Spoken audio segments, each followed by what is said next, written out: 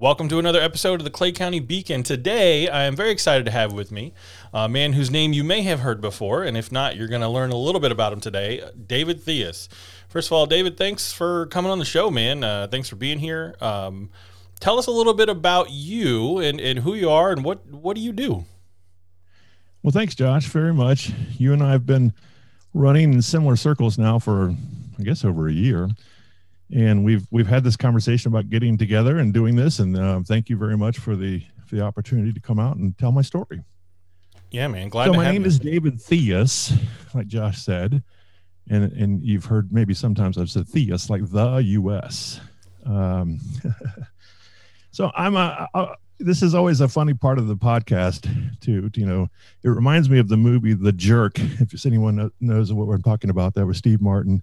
Yeah. In today's PC world, I won't go into the details, but if you know The Jerk, you'll know what I'm talking about. Yep. But anyway, my name is David Theus. I'm originally from Orlando, Florida, and I like to tell people before Disney. So I'm 57 years old and was born and raised in Orlando. And I moved to Northeast Florida, a graduate from University of Central Florida. And I moved to Northeast Florida probably about 1990, and I was a furniture rep, office furniture, contract office furniture rep.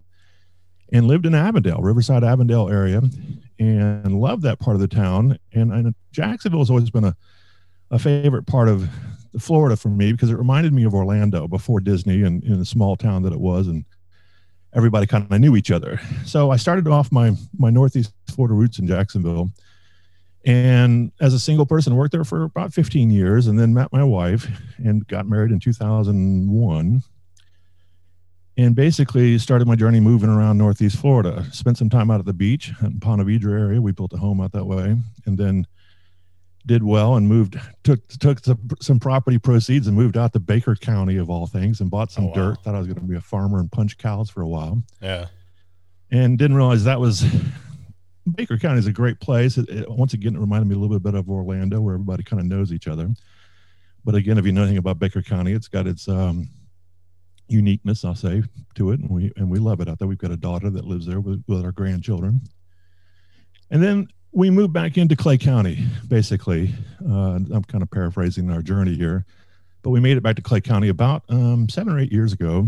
And our youngest daughter, Thunderbolt Elementary, Green Cove Springs Junior High, and Fleming Island High School. And so my second career was financial services. I was not an American college financial advisor. The official term is a registered rep. But basically, I tell people I was in an advisory role, and all of my clients were small business owners, kind of like myself. It's just who I know to talk to, are business owners. And so I probably, in the 13 years I did that, sat across the table from about 1,700 business owners during that time frame, whether they were prospects or clients. Not all of them were clients. But you'll hear me talk about numbers quite a bit, and because I'm a finance guy, numbers are important to me, so I track that kind of information. But anyway, I did that for about 13 years, and one day, my wife, on a Saturday morning, came to me and said, Sarah, our youngest daughter, was a junior in high school at the time, and she was getting ready to graduate, and Sheila, my wife, informed me that, you don't know her as well as you think you should, and maybe you should come home and figure out a way to get to know her before she graduates and we become empty nesters. And once again, because I work so much and not knowing my oldest daughter in that time frame of her life, maybe I should change things. And so I did. I went to my principal at the office and said, I'm done. I want to walk away. And so I got out from under the Securities and Exchange Commission, which is a highly compliant piece of the business. Right. And I didn't even sell my book. I didn't have a lot of that business, managing money, maybe about $15 million, which is not a lot in today's world. Right. But I kept some of the life insurance business I did, which was a lot for the small business owners. And I came home. And so my daughter, Sarah, played golf for Fleming Island for 4 years. So she and I played a lot of golf together. And then she talked me into football coaching. I did a little coaching out in Baker County for the Baker County Wildcats. And she loved coming on the football field after the games. And so she said, would you do that again for Fleming Island? So I said, sure. And I met Coach Springs. Turns out he's a Baker County product, if you don't know that. And so we hit it off, and I became an offensive line tackle whisperer was the joke. But anyway, offensive line coach. I did that volunteering in the afternoons between Sarah and I playing golf. And then I needed to do something during the day, basically. So I started a small networking group, for lack of a better term. And somehow along the way, it became the name PromoteClay. And so I don't want to get in too far down the road. And we've got some of a journey that you and I are following today, Josh. But that's how we got to where we are today, is somewhat, I needed something to do during the day. And I wanted to share with potential clients how I found success in building professional, intentional working relationships with my clients. And that was the theme. But that's how we got to Clay County. And that's a little bit about who I am, basically. That's pretty cool, man. Yeah, you and I, like you said, we've run in the same, political circles, I guess, for a while now. Seen you in a lot of different meetings for different organizations and events going on, and had the chance to talk to you. And you're definitely, one of the people who can actually hold a conversation, right? You get in a lot of these circles and a lot of nice folks, but not all of them are super talkative, or, you just sort of struggle to have conversations with some of them. But you are not one of those guys. And I think a lot of people right now are listening to you saying, David Theus, I've heard that name somewhere. And I think most people probably recognize your name outside of your sort of business endeavors from your run for Congress last year. You were one of the candidates in a crowded Republican field for the seat that Kat Kamak eventually won. So I think people, they're probably putting two and two together, but it's definitely interesting to hear you were sort of a transplant like me. My story's a little bit different. When I was in high school, my parents moved to the Clay County area, and I ended up going to Middleburg High School. And now my daughter is here, going through the Clay County school system as well. So it's pretty cool. I'm originally from Tampa, so, we're a little bit similar, and that's what I think it makes your story very interesting to me, because it's not exactly the same, but we're both from Florida, but not from here, and we came here, and it ended up being a place that we want to, be a part of and help thrive. And that's really what the Clay County Beacon is about, right? Getting information out there, and you're even more pointed, with the small businesses, trying to help small businesses grow and be successful and highlight some of what they do. But as far as your run for Congress goes, how did you get roped into that? Like, that's what it's because you don't seem, and this is going to sound like it's not a compliment, but it's actually a compliment. You don't seem like you are politician-y enough to actually want to be in government, right? Like, you seem like you're genuine and nice and normal, and a lot of politicians aren't. And I'm just curious to know, like, how did you go from promoting Clay County and small businesses and the work that you do to end up, vying for a congressional seat? Well, two things. You said I can hold a conversation, and the number one thing in sales or any business opportunity is if you can get your client or your prospect talking about themselves, then you're 90% home. So right. Thank you. I think that's a compliment. Thank you very much. Okay, so that's a great question, by the way, and the answer is on the campaign trail, as Kat Kamak was said, we'll see you out on the trail. I got more than not. I'd say there were 10 of us, in case you don't remember that race, 10 Republicans. Yeah. Fewer conservatives, shall I say. Right. And along the race, each person from each candidacy came to me, whether it was the candidate themselves or highly ranking representatives in their organization, and said, Mr. Theus, you're the nicest candidate we've ever met before. You're the nicest guy on the field. And I would come home and tell my wife, I'd say, Sheila, this is what they're telling me. And she'd look at, Sheila's my kind of suspecting, she's my my jaded, right, looking at everything very cynically. And she said, but that's not a compliment, Dave. They're setting you up because they think you're weak, and so it is a dog eat dog world in the political world. And so let me back up. Let me get to how this thing started, and then we'll maybe address some of that. So again, I don't want to talk too much about Sheila because she'll get me in trouble, but she's a very private person, my wife. Right. And she knows very well firsthand what it means to be in the political world and what it does to a family. We've watched it, on the news, and anyone can tell you that if you're going to throw your hat in the ring to do that, you're exposing yourself to all kinds of trouble, and you better not have any skeletons in the closet because they're going to find a way to come out. And so right.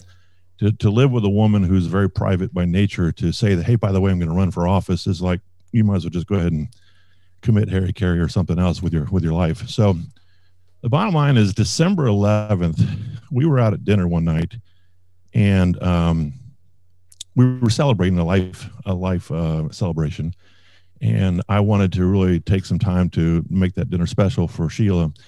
And so we got to dinner, and she had kind of landed a new job within a job that she does. And And I really wanted to talk about that and build her up and make sure she was having a good night. And so she came to me that night and said, I don't want to talk about that. And I said, okay, well, what do you want to talk about? She said, well, have you heard the news about Mr. Yoho, Dr. Yoho, if you will? Right. Former Congressman Yoho. And he had announced on December 8th that he was going to hold to his word and maintain his self-term limit of 8 years. And he had announced formally that he was not going to seek re-election. That was December 8th that he did that. And December 11th, we were sitting down for dinner. And I said, yeah, of course, I've seen the news. I watch this stuff. And she goes, well, I want to talk about that because I want you to think about maybe getting in the race. So after I just told you about her being a private person, my next response was, what would you like for dinner? All right. So, she tells me I can't blame her for everything.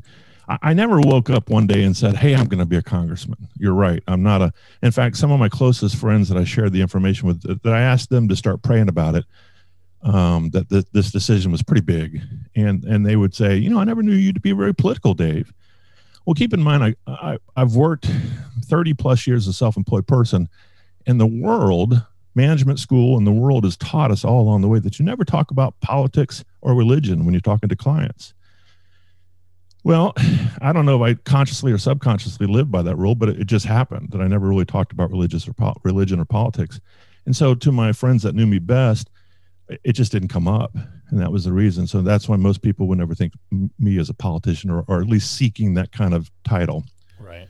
So anyway, for those that don't know, I'm a Christian, and I grew up in a Christian home and thought I was a Christian until about 15 years ago, when the good Lord showed me that the way I was doing things wasn't really in his plan. And he was going to show me that I had better straighten up, or I don't know what would happen after that. Right. But basically, instead of serving myself, everything I did in my business career was about how do I further Dave and how do I make some more money and advance my cause. He showed me that it's a very simple thing. If you love me, God, with all your heart and soul, and put him first, and then go out and love your neighbor, then the rest kind of takes care of itself. And so it seemed oversimplistic, but that's the truth. And so I really changed 15 years ago, and during the idea about running for Congress came about, the servanthood piece of me leaving my business and volunteering to coach football at the high school, starting this small group, PromoteClay, to help other people in Clay County further their business, it just dovetailed. Right. And small business, we'll get into some of this in a little bit, hopefully in a little bit more, but small business people are under attack, especially now with this new regime. But I really felt, as time developed, the call for me to run for Congress. I've never answered a call. You hear people say I'm called to do things, but I have great empathy for the ancients of our Christian faith. The people that were called to do things like Noah and Moses. And I'm not claiming to be those guys. It's just that it was heavy on my heart when that conversation started with my wife that night. We came home and had one of those dreams, sit in the middle of the bed with our daughter and my wife and I, what if, till 3 o'clock in the morning conversations, and finally said, look, let's go to bed. This is crazy. But I committed it to prayer that, Lord, if you want me to do this, then you're going to have to put it on my heart and show me without a doubt. And by Christmas Eve in the church parking lot, I was putting away the golf cart. I drove a golf cart at our church to help people in and out of the church for about 5 years. I looked up to the sky and said, okay, God, this is crazy. You're asking me to run for Congress with a wife and a household that is private. And I'm a private person, believe it or not, even though I do a lot of things out in the public. But if you want me to do this, I'm willing to do it, but you got to let me know somehow. And this sounds crazy, but the phrase, it wasn't verbal, but the phrase was, I got this. There's no stars or planets falling out of the sky. And your little thing that you're talking about doing, I got this. And so we made an announcement. Okay, we're doing it. So I think January 3rd, I got my letter from the state of Florida. And I think I was called to run. I don't know that I was supposed to win. Obviously, I didn't. But I was definitely called to run. And I think it was important for me to be a part of that. And we'll talk some more about that. That's how it started. That's pretty cool. Spoiler alert, if you didn't know, David didn't win. Kamak won, right? Spoiler. So if you didn't know that news, then that's on you. It's been months and months, right? So what did you learn from that? I'm curious, like what, all that, you go through it, you run, you don't win. Like what were your takeaways from that experience? Great question again. So let me set the table. Remember, I told you I've been coaching football 3 of the last 4 years with Flemington High School, Right. and 2 years with Baker County some time ago.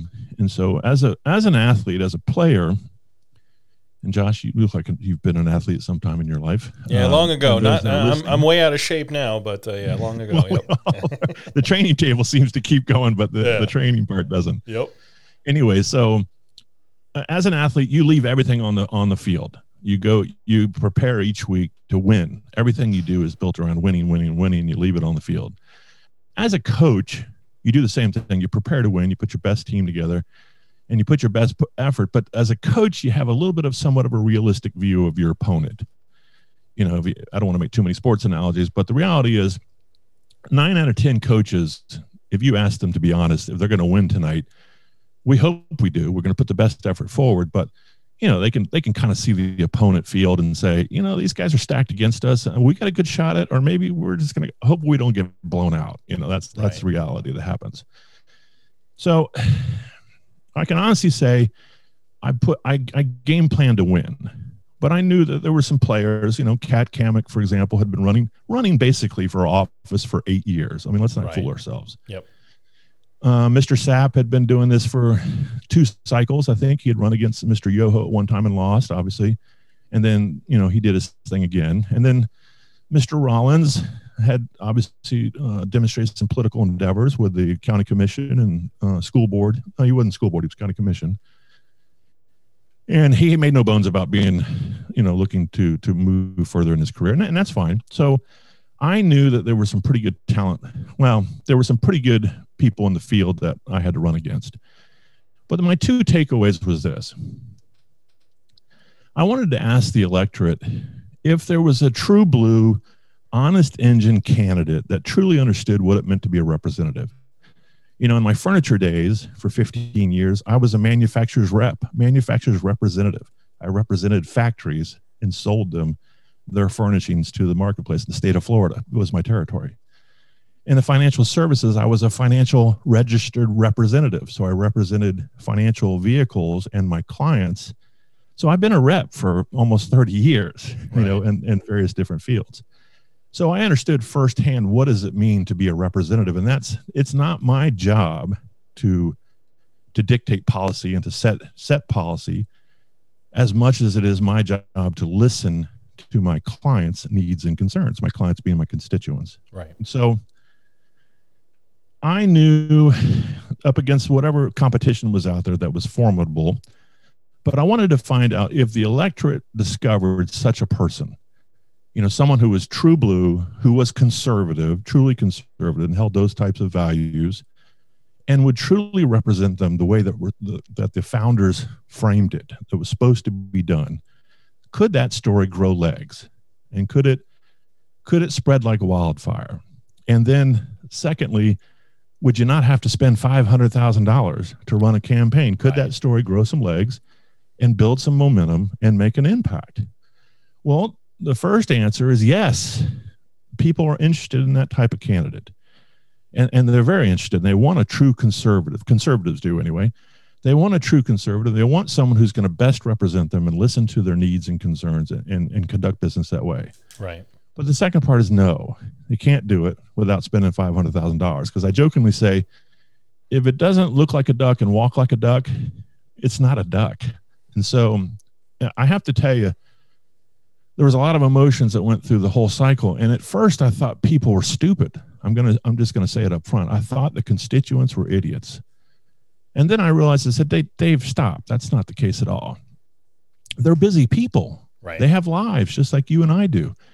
And we can really only digest so much stuff, so much information. And so if you're not in the first 3 to 4 people, then you're not a duck, you're not going to make it. And so those things that elevate you to that level are the signs, the signs on the side of the road, the signs in people's front yards, are the mailers. I somewhat disagree with some of them. Are the robocall phone calls. I don't like those things at all, by the way. Are those imagery, because you're really selling a product just like anything else. It's a marketing campaign is what it is. And so you need to have not only a great message and a great candidate, but you need to have a marketing campaign that supports it. And so what I finally realized was the electorate in the 3rd district is just so busy. And in that election, good God, with, the Trump running and all the things that were going on, there was a lot of stuff on people's plates. And so I had phone calls this is where I felt strong about the takeaway. In the last week, some of them in tears, Josh, this was amazing to me. Someone would call me and say, "Oh my gosh, Mr. Theus, we are so sorry we didn't find you till now." Because we would have really worked hard for you once we found out who you were. And so it was really, out of 10 candidates, if you think about it, they were sifting through the choices. They would get to whomever was their first, on the table with the most stack of mail on their dining room table. That's what a lot of people told me. They collected all those mail pieces and put them on their dining room table or in a box. And they sat down with their husband and wife and family, said, "Well, what about this guy?" Throw him out. What about that one? What about that one? And so forth. And I must have sifted all the way down to the bottom. Yeah. When they finally got I had a guy call me the day before the election and say, "Mr. Theus, can I have a sign? Because I'll put it in my yard." I'm like, "Yeah, sure. I'll meet you. I'll put a sign in the yard." So that was the takeaway. Could I do it with the real knowledge of who I was as a true conservative and who would represent my constituents the way it's supposed to be done? Would it grow legs? And could I not spend $500,000? Right. Yeah, because the deck's stacked against you, right? The powers that be have spent hundreds upon hundreds of millions of dollars perfecting that system of grabbing people's attention, for the top 2 or 3 candidates. So it's an uphill battle for sure. But for me, one of the positive things, I don't think I would have run into you as quickly or as often if you weren't running, right? Like, so for me personally, like, now I know there's a guy in Clay County doing a bunch of things. Like, I knew about some of your other endeavors, but I didn't know that it was you that was sort of spearheading some of that stuff, and we'll get to that in a minute. But I have one last question for you about this. Would you ever do it again? Is it a one-hit wonder for you, or was there any circumstance where you might jump back in?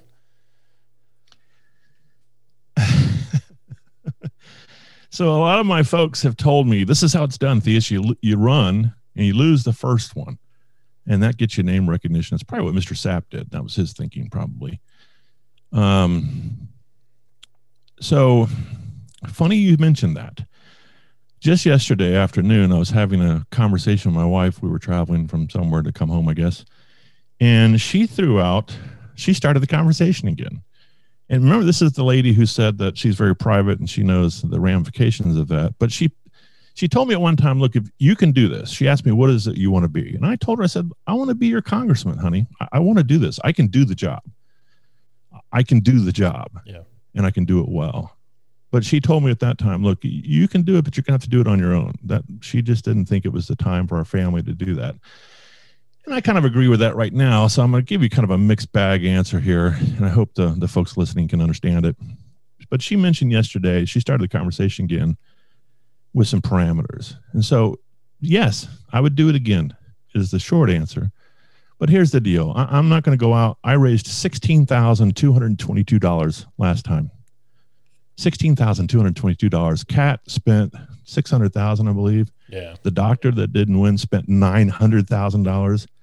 Mr. Sapp probably spent close to $800,000, which is absolutely crazy that someone would spend that much money. You got to ask yourself, why would they spend that much money to make $174,000 a year?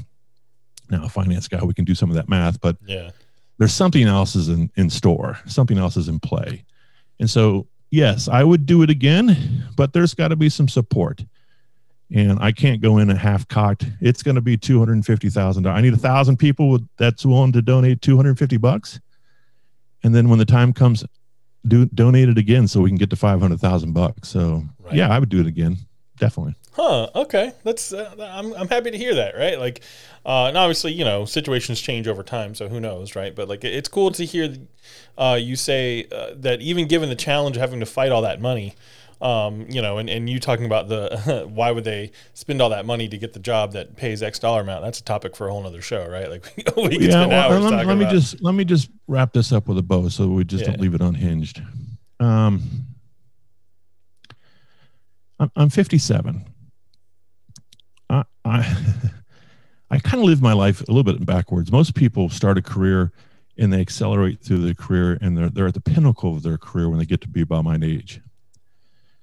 During my 30s, when I was a furniture rep, I made way more money than a 30-year-old should ever make. Okay.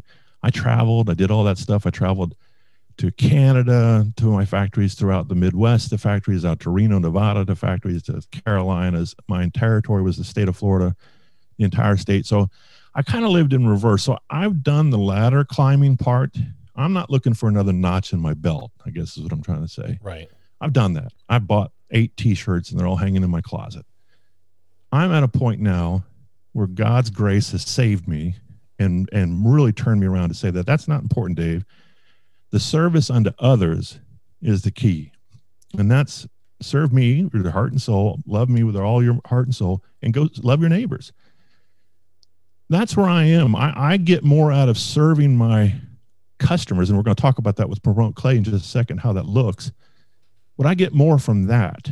And that's the attitude I would bring to a congressional race, that this is truly a servant job. Right. This is not about climbing the next rung in the ladder, putting another notch in your belt, and then, leveraging your time in Congress to go out and build more momentum for a career, to work on K Street, to be a consultant, to make more money. It's about serving these people in the 3rd district. Right. So under that pretense, I would do it again. Okay, cool. And I'm glad to hear that people like you go through that process and want to do it again. So let's touch on your local stuff, because I'm sure, people don't find, I'm sure people want to hear about more than just congressional races. Yes. People are just inundated with all sorts of political news at the national level all the time. So let's talk a little bit about PromoteClay. I'll just sort of give you the floor. I know what it is, but I don't want to preface it. I want people to hear from you. What is PromoteClay, and why do you feel like it's an important thing? Okay, so in my second part of my career as a financial advisor, I worked in an agency in an office over in St. John's Bluff and Beach Boulevard. So if anyone knows where that is, and I live in Clay County, that means I have to go across the Buckman. Oh, God. And the Buckman's a beautiful architectural specimen, but it's a pain in the bottom, right, to drive across in the morning if there's an accident or it's raining or what have you. So when my wife said for me to come home and spend more time with my daughter, I was just blessed and tickled because I didn't have to go across the Buckman anymore. Yes, the Buckman's and awesome. So what I learned was there's plenty of business here in Clay County, and I love Clay County. It just, in all the years since I've been in Jacksonville, since 1990, it truly is the first time that I felt like home. Yeah. I was one of those kids that grew up. I was born and raised on one street, and I grew up in the same neighborhood, and we played with the same kids on a cul-de-sac and lived on the lake. And it was home. And I just, once I got moved away as an adult, I never had that experience again until I moved to Clay County. Right. And so I felt like it was important to not only embrace that, but give back to it. And so I wanted to identify some small business owners throughout the county. And I wanted to share with them my philosophy about building business based on relationships, because anybody can do what we do. I tell people there's a lot of Tom, Dick, and Harrys that do what you do, but our customers ultimately buy us as individuals. Yep. And you and I may not click, or we might, but someone else that does what I do or you do, you get the idea. So we buy each other. So we started PromoteClay. And so I hate the word networking group, but that's part of what we do. But the real emphasis is I design mediums or venues and vignettes where people can carve out time in their schedule to meet with one another and start investing that time to start building those relationships. Because I have this theory, if you're going to do business with someone, there's this emotional transfer. When I listen to you, let's say I'm talking to you, Josh, and you're telling me your story. If I'm intently listening to you, there's an emotional transfer called empathy. And you see it and I see it. I don't know how it happens, but it transfers, and you pick it up and you say, man, this guy, he gets me. He understands my problem. He understands why I'm celebrating, because he's listening. And when that transfer happens, the next emotional transfer is trust. You start to trust me because you're saying, Dave, he really took the time to listen to me, and he gets it, And so when trust happens, friendships begin. Right. And with friendships and that trust factor and empathy, business begets business. And that's how those things start to happen. But they don't happen overnight. You can't stand up at a networking meeting with some guy on the bell telling you got a minute to tell somebody what you do, and that relationship is going to happen. It doesn't happen that way. It takes time. Yep. And so that's what we do at PromoteClay. We have about 90 clients, and in throughout Clay County. I'm a nationalist. I draw a fence, a border wall around Clay County. I don't accept money from anybody out in Jacksonville or Ponte Vedra Beach or wherever. Oh, okay. You have to be a Clay County-based business or a professional who resides in Clay County, and we want to do business with people right here in the county. And that's how it started. And so what happened was there were two questions that came to me from all my clientele, from even back in the furniture days and also in the insurance and investment days. And those are, how do I get new prospects? That's question number one. Dave, help me get new prospects. So PromoteClay is part of that. There's some things that we do inside that help formulate some prospecting. And then the second thing is, how do I get people to work for me? And especially in today's world, we're seeing that there's such a work shortage. Well, that's maybe another podcast, but right. How do I find viable candidates to work for me? And so there's two questions that we address in PromoteClay and EmployClay. And the last piece actually happened because of my campaign experience. I've got several clients that are restaurateurs, Just a Pinch Cafe and Catering, Magnolia Point Golf and Country Club, The Corner Pocket. The list goes on. I'm going to get in trouble because I didn't list them all, but go to Clay Eats or go to Employee. We'll put a list together. Yeah, we can do that for sure.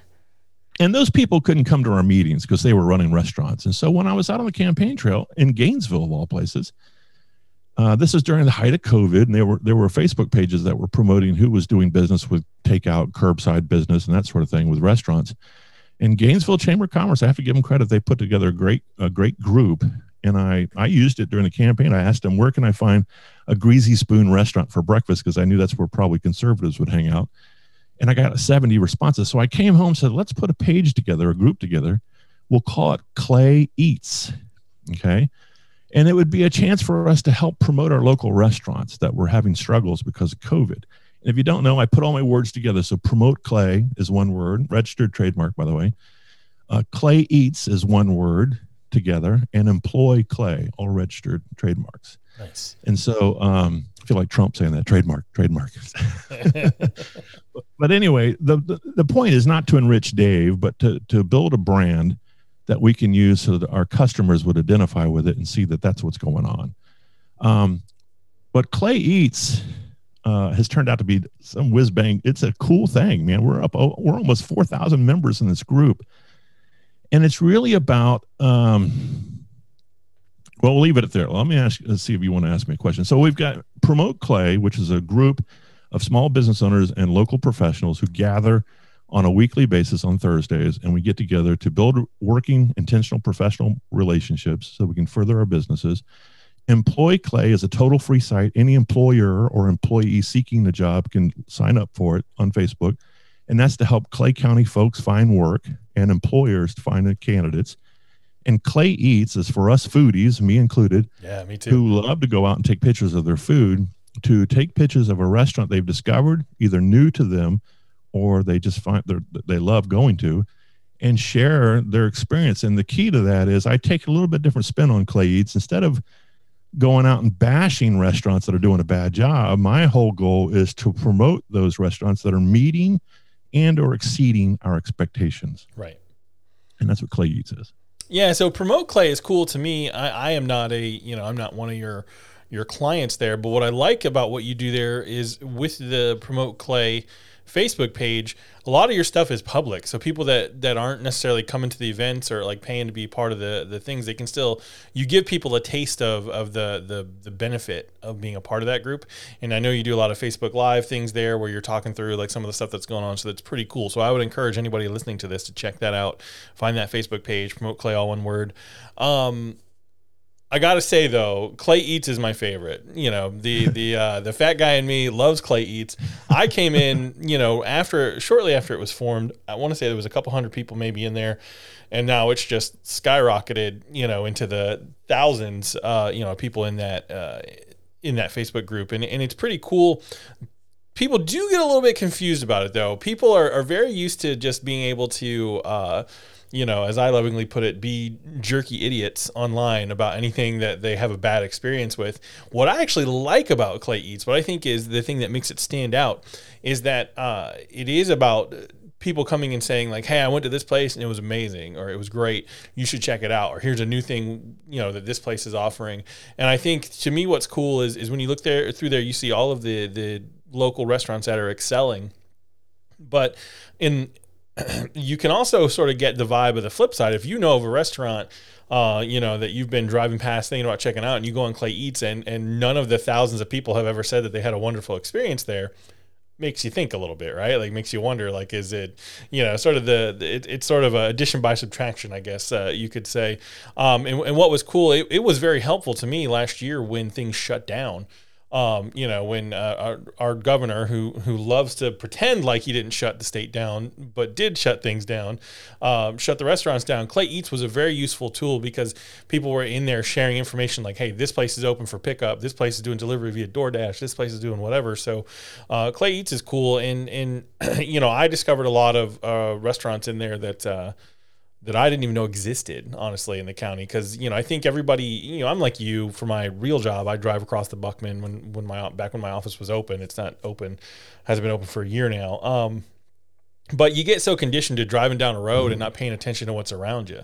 And Clay Eats is cool to me because you get to discover new stuff, and it's such a positive, to me, it's a positive vibe, except when the occasional person who, wants to complain doesn't really get to complain, and people get a little frustrated there. But I think most people sort of work out in pretty short order that it's there to promote the good things that are happening. And for me, in my book, a little positivity is a good thing. Yeah. So it is a different twist. And what I've learned, maybe this whole experience about, the running for Congress and doing PromoteClay and having a social media platform is training for the future. I don't know, but right. Because you see all kinds of stuff on social media when you run a page or a group. Yeah. But it is reverse. It's reverse psychology or reverse Polish. I don't know if that's something you can say anymore. But the normal temptation for Facebook and Twitter especially is to have an experience and then, I don't know if I can say this on your podcast, but then to bitch and moan about it. Yeah. It's to get around the water cooler and just raise total unmitigated crap. Yeah.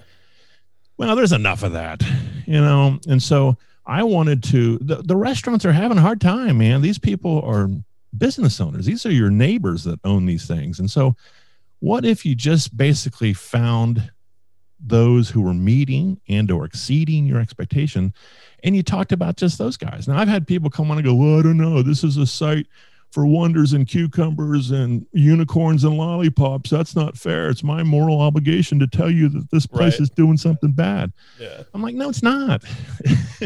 It's kind of like, if you don't like what's on TV, change the channel, go somewhere else. And so I really felt it was important because of who I am now. And trust me, I was a card-carrying son of a gun before. Now I believe who I am, it's important for us to be positive. And the world could, I'm not all unicorns and lollipops. I can get down and dirty with you. But these are people's livelihoods you're talking about. Right. So here's our mantra. If you have a problem, and we know that business owners are people too, I'm one of those people, and we have bad days. And sometimes a server that works for me could be pissed off at me because I told him to go to work, and he's going to misrepresent my mission to the customer. He's going to give bad service, or I don't know, maybe he's just having a bad day. So if you're having a problem, what I like to do is address it in what I call real time with the owner or the manager, and say, politely, not throw the steak at the window and say, listen, this isn't what I ordered, or it's not really cooked to my expectation. I would rather you do that in real time. But what I've discovered, Josh, and I'm just going to be point blank because I can do this, people are scared. Yeah. People are kind of wusses about it. They'd rather run to their phone, get in their car, or secretly under the table bash the place via Facebook. And sometimes the people their complaints aren't really valid. Like sometimes, people are mad over a thing that they don't really have a right to be mad about. Working in the customer service industry for as long as I did, I'll tell you right now, people sometimes just straight up lie. They're trying to get something for free, or they're trying to work their own angle. And I'm not saying everybody that has a complaint is doing that, but there's nothing that's going to happen in your Facebook group or any other Facebook group that is going to solve a problem that someone had when they went and sat down in a restaurant and had a bad experience. And all my clients and none of the, not all those people on Clay Eats are clients, by the way. They'll tell me over and over again, look, Mr. Theus, we would rather have you tell me if you had a bad experience or even a half bad experience. Tell me so I can fix it. So I can fix it for you and fix it for the next guy so I can better my business. And that's what we're trying to do. Yep. And then celebrate those who are hitting it out of the park. Like you said, at some point you're going to be able to say, wait, how come this place never gets written about? Well, I don't know. Now, last thing about this, I'm not out to expose the bad guy, first of all. I'm out to expose the good guy doing his work, but I want to challenge the guy who's not getting talked about to work on his deal, make it a better plan, make it a better service proposition, make it a better value proposition to the customer. Yep. And then people will find you and start talking about you. Yeah. So I think there's a good thing that's going to come from it as well. And I think, in my experience, I think if most people would give the small, medium-sized businesses a chance to sort of correct and change course when there's an experience. I'll give you a quick example. A couple weeks ago, my daughter, I've turned her into a hockey fan. I'm a big hockey fan. We've gone to a couple of Jacksonville Icemen games. Her birthday was coming up. She's like, Daddy, I want to go to a hockey game. All right, cool. We get some hockey tickets. We have maybe the worst experience I've ever had at any sporting event trying to just buy some ice cream, right? We ate dinner before we went. All we wanted was some ice cream. So you get in one line, and then you get to the counter, and they're like, we don't have any ice cream. You have to download the app. App doesn't sell ice cream, right? So they get you in this other line. We missed the entire second period of the game just waiting in the line to buy the ice cream, to get in another line to actually have them serve you the ice cream. We get to the ice cream stand. Now we're like 35, 40 minutes into this endeavor to get ice cream, and they have no spoons. Like the concession stand has no spoons. And the lady looks at me like I'm the one that has lost my mind when she hands me a fork and says, here you go, eat it with this. And I'm just like, what is happening? So like I'm looking around and I see a guy for the Icemen, and the Icemen don't run the concession stands. But I start telling him, I was like, listen, dude, like I've been to a lot of sporting events, like a lot, like some very highbrow stuff and very it was cheapest ticket you could get in the door sort of stuff. And I have never had experience like this. And to their credit, I thought the guy was just going to be like, oh, okay, sir, we'll take it under advisement. He gives me his card and says, hey, shoot me an email. We'll get you taken care of. We hate that your daughter had a bad experience. Because like at this point, she's upset. She's missing the hockey game, but she wants her ice cream. And all it took was me just going up to somebody constructively and saying, like, can I give you a little bit of feedback and tell you why this isn't good? Yeah. And to their credit, like they gave us free tickets and like vouchers for food for another game. Like, and I'm not saying that every restaurant is going to, give you, a couple $100 worth of stuff or whatever. But I think if you give people, I think the overarching lesson to sort of put a bow on it, as you said before, is if you give business owners a chance to correct something that didn't go right, I think by and large, they're going to do that. Like they'll take care of the people that come to them in a constructive way and say, hey, my experience wasn't very good, so. Here's a crazy idea. Treat others like you want to be treated. Hey, yourself. how simple is that, right? Like instead of going and screaming at people, just talk to them and say, listen, I got to tell you, I'm disappointed and let me tell you why. Like, and that, so yeah. What do you know? So trust me, I, as I said, there's another word for it, card carrying son of a gun, but you can implant a couple of words there, but right. I get the pound of flesh. I got to get mine. I understand that, but that doesn't accomplish much. Yeah. And I think you and I, I'm a Christian also, attend a Baptist church here in Clay County. And I have over the last few years really started to look at how I interact with people, right? Like what's my end goal? Is my end goal to just win and make them feel bad? Or is my end goal to have some sort of a productive conversation and treat them the way, that I feel like God treats me when I do things I shouldn't do or I mess up and make a mistake, right? Like, so I have a running joke. It's when, and trust me, there are times when I'm 6'4", 300 pounds. I'm a lover, not a fighter, but there was a time when if you crossed me, I love pancakes and offensive line blocking. Right. I would put you on your back and then rub on you a little bit too. So I don't live that life anymore because I physically can't do it, and someone would shoot you probably if you did it too much. But I have a running joke that says, when I want my pound of flesh, I get ready to do it, and God's grace gets in the way. Yep. And He really does. It really has that part. I don't say this to people to try to convert them to Christianity. I tell people this because it is my faith.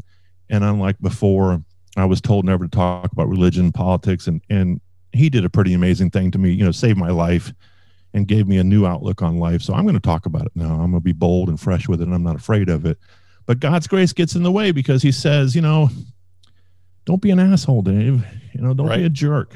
And sometimes I want that pound of flesh. Yeah. I want to get on there and tell somebody the what for, but that doesn't really help anybody. It doesn't help them, and it doesn't ultimately help me or the cause. Yep. So, you got to remember that every person you meet is created in the image of God, just like you are, and you know, God loves them just as much as he loves you, even when they're not being very nice to you, right? So, we would be a much better place if we adopted some of that in our circles. Oh, and it's so hard though. Everybody, yeah, we could. That's a whole nother episode, I think, almost there. Man. Like the psychology of why people are so like on edge, and everybody instantly, and it's hard. It's a hard. And listen, I'm not perfect by any stretch of the imagination. I'm not saying I do it all the time, but I have found such success in my business and personal life when I refuse to go to every fight I'm invited to, right? That's right. I don't have to go to every conflict that someone wants to draw me into. I don't have to attend it. So what's on the horizon for you? I know you've got a podcast that you're spinning up that's up and going. You want to talk about that a little bit? Yeah, I do. Thank you. It's called Free Coffee, and I try to come up with names that are short and digestible because we're all on a busy pace. But first of all, I love coffee. I tell my folks I drink about a half a pot myself, or maybe a pot every morning, but it's the juice that keeps me moving. So there was a book called In Search of Excellence in 1982. I was a college student in 1981 through, a long time. So there was a book that came out by Tom Peters and his first name I forget, but Mr. Waterman Jr. is Mr. Waterman, basically. There were two authors. And Tom Peters wrote this book called In Search of Excellence. And he did a PBS. He sold it to PBS, and they went around the country interviewing companies that were doing it right. And one of the interviews he did was with Steve Jobs when I say that when Apple was a peach, so it was the very beginning of Jobs in that early time frame. And so what Tom Peters wanted to do was discover not only that they weren't necessarily the most financially profitable companies, but he wanted to find out what we call an ethos, a workspace. What were they doing? The employees were happy to be there. They were happy to go to work and get things done. And they were good cultures and just really great American companies that were doing it right. And so it became kind of a Bible for it was leadership before leadership was cool back in the 80s. And it sold just a ton of books, and it became a philosophy for a while, In Search of Excellence. And so I'm dating myself with 1982 being in college. But the reality is it shaped who I was as a business person. It really shaped. I came to the table as a young person fascinated by why people do what they did. I couldn't wait to meet complete strangers and say, what do you do for work? And how did you get excited about doing that job? And what led you to do that? And what was it? What was the dynamic that got you where you are? And so I didn't realize it until this, everything we do in life is a culmination of experiences. And it's really come crystal clear in the last couple of years that I'm fascinated by this type of discussion as why people do what they do. Right. And so free coffee is kind of a play on words. There's no free lunch and there's no free coffee. And it's a economic discussion. If you don't know this, in the 19th century, there used to be saloons would advertise free lunch with the purchase of a drink. And so the intrinsic cost was there was no free lunch because you had to pay for a drink, right? Right. Well, then in the late 30s and 40s, the American diner came on the scene, and the joke was free coffee or bottomless cup. But there was no free coffee or bottomless cup because you had to buy a meal. You had to buy breakfast. So it's interesting how that we went from selling liquor in saloons and giving away lunches to selling breakfast and giving away coffee. So that's the play on free coffee. There is no free lunch or free coffee for that matter. So there's some intrinsic expense of doing business. And so I'm a staunch advocate of small business owners. I'm a staunch advocate for free enterprise systems and free markets. And I believe in limited government. And all those things are surrounded and make what small business owners do best. And I believe small business owners are the last of the pioneers. If we were around during the Wild West, we'd be the guys on the carts heading out to St. Louis or heading out to the West to discover the new land. And small business owners are basically under attack and I don't want to get into a whole nother podcast, but I'll give you just a brief thing for our listeners to think about. We hear about the new unemployment benefit that's been available to our folks because of COVID. And now the Democratic Party is thinking about extending it to permanence. And folks, this is not to help people, but if you haven't realized it, when you go to a restaurant or other small businesses, they're having difficulty providing their service because they can't staff their people. It's actually more profitable, or right on the thin line of measurement, for a guy or gal that works for that lower wage to stay home and collect unemployment than it is to say no to it and go to work. Right. And so have patience with our restaurants and our small business owners locally, because our government is slow walking these people out of business under the guise of benefit to help our people because of COVID, which is BS. And so our government, this liberal regime that we're under now, is about control. And it's about, they can't control the small business owner because you and I go out and kill it every day and bring it home. And they don't have a way to control that unless they put us out of business. And that's the way they do it. So don't be fooled. That's what's happening. And that's what free coffee is about, to interview those types of people that started their business and took a wild chance to go out on their own, and what motivated them, who they are, what they do, and why is what we talk about on Free Coffee. Yeah, okay. That's cool. So where can people find that? Is it on like the Apple Podcast app, or are you doing that on YouTube? Like, what's your venue? So it's not on Apple because I don't like Apple. Okay, all right. Oh, that you have sounds... to have an Apple to get on the Apple Podcast. So we're on Spotify. We're on. Okay. We record on Spreaker, which is kind of a hub of a wheel if you know much about podcasting. But there's the hub, and then there's distribution. Spreaker is a distributor as well. But Spotify, most people know Spotify. Yep. We're on iHeartRadio. The big ones. I think we're on Google Podcast as well, but not Apple. Okay. And it's free coffee. It's a yellow background with a cup of coffee, and it says free coffee. And so you have to, we don't have a tremendous amount of following, but we're growing, and just like podcasting, you just got to keep doing it. All right, cool. Well, in the show notes for this one, I will include a link to how people do the can find Spotify you. link. That'd be great. Yeah, so that's pretty cool, man. Anything else coming up on the horizon you want people to be aware of? Well, we have an exciting, I won't give it away total, but watch Clay Eats. If you haven't found us on Clay Eats, go to Facebook and type in Clay Eats. It's an open group. You can join it. And if you don't meet the criteria to join without me, I'll probably approve you. So watch Clay Eats. We have a big announcement coming up for that. It's going to be pretty exciting, I think. And the podcast, thank you very much for bringing that up.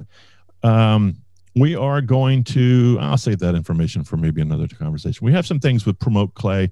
We are going to expand the concept. And so part of the takeaway from my race basically was I got to travel to 6 counties, and I literally met 9,600 people during that time frame.